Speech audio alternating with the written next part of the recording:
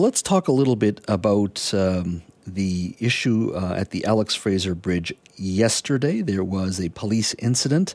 The bridge was shut down for many hours, which of course led to traffic challenges on the bridge as well. Inconvenienced people. People were stuck in line for many, many hours.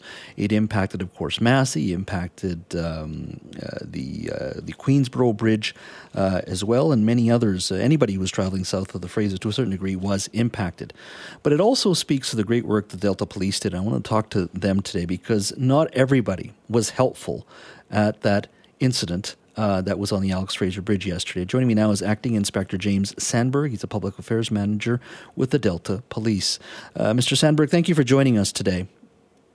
Good afternoon, Jazz. Thank you for inviting me to come and speak. Yeah, absolutely. We don't have a lot of time. Can you walk me through some of the challenges members of the Delta Police Department and other first responders had to deal with on the bridge yesterday? Sure. So let me begin by saying the bridge itself is a challenging environment. It's noisy up there. You wouldn't think of the noise, but wind, traffic noise, the expansion joints on the bridge creates a lot of tire noise. Mm-hmm. When you're dealing with somebody in crisis, they're quite often very focused, and to get the attention and to keep the attention, it's very important to have some control of your environment. So that's one. Another one is also dealing with a person that has a little bit of advantage in negotiating, if I can say it that way. Mm-hmm. We're not able to approach the person comfortably because if we approach, the behavior that we see is somebody that leans out off of the bridge or crouches down to try and minimize their size, so that it is difficult for our officers to make an approach to the person. So now we're impacting our ability to negotiate by adding that distance. We need to stay a little bit back. And with the noise, with traffic going by, it becomes a very difficult situation to say right at the onset. What were the other challenges beyond just the environment itself in regards to dealing with that situation?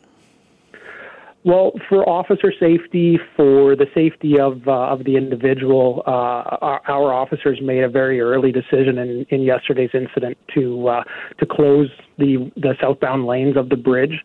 And that decision, that's a complex decision to make. It's going to impact a lot of people.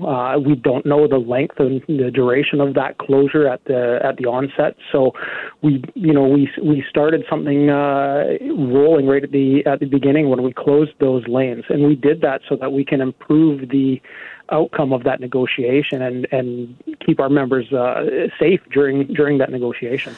There were frustrated motorists, to my understanding, that tried to go around those barriers? We had a few instances. We had one instance where one vehicle had gone around some highways trucks. Main road had some trucks out that were manning some barricades for us. And one car went around several of those trucks, eventually hitting a concrete barricade, and then heading up onto the bridge deck, only to be stopped by our officers. In another instance, similar in that the vehicle disobeyed the flaggers and went around the flaggers and drove up onto the bridge deck, again distracting some of our officers, now having to deal with another incident on the bridge, and this driver ended up being impaired. Now, this whole event yesterday took nearly 8 hours. That's a lot of stress. That's a lot that first responders have to deal with. I know people were inconvenienced, and I know it's very frustrating to be stuck. But mm-hmm. These are my words, not yours. But I would say it's fair to say that impacted drivers didn't stay in their vehicles. They were bothering officers, perhaps even interfering with negotiations. And from what you can see on some things posted on social media, they were taking pictures of the individual in crisis. Is that a fair assessment? 100%. Yes. I'm just trying to understand this. You know somebody's in distress, and the fact that your officers, the officers from the Delta Police Department, have to deal with people who do not have a sense of what is occurring. I mean, I remember seeing one bit of footage. Your officer from the Delta Police Department actually had to tell somebody not to take pictures because you may trigger the individual that is in crisis. I mean, it speaks to just the abhorrent behavior that was, that your officers and other first responders had to deal with. It's actually, I'm just flabbergasted in regards to what the Delta Police had to deal with yesterday.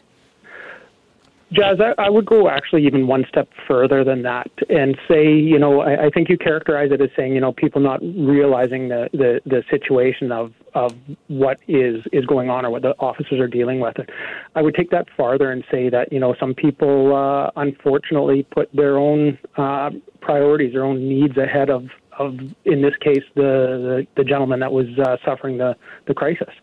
So it's not, I don't want to say that it's something that just kind of happened because we didn't realize it. I think that there were some conscious decisions on some people's part to put their own interests first. Well, Mr. Sandberg, I want to thank you for your time. We've run out of time, but I really appreciate you sending out this release today, articulating some of the challenges that law enforcement had to deal with, and at the end of the day, just to do your job to help somebody that was in crisis. Thank you so much for your time. Thank you, Jazz. I'm glad that he was safe yesterday. Absolutely. That's Acting Inspector James Sandberg. He's a Public Affairs Manager with the Delta Police Department. Let me go even further. Some of those people, beyond just taking pictures, not listening to police, or even encouraging that very individual to take action. It's appalling, absolutely appalling, that we do not have sympathy for one of our fellow residents going through a very difficult time, in crisis. We're making it difficult for police to do their job. We're taking pictures for our social media, encouraging the man to take action, driving around vehicles and barriers so law enforcement can do their job. Yes, it's inconvenient. Heck, I got stuck in a snowstorm for 8 hours trying to get home. I got home at 4 a.m. It's not easy. But if we're not taking care of ourselves, folks, that's not the city I want to live in.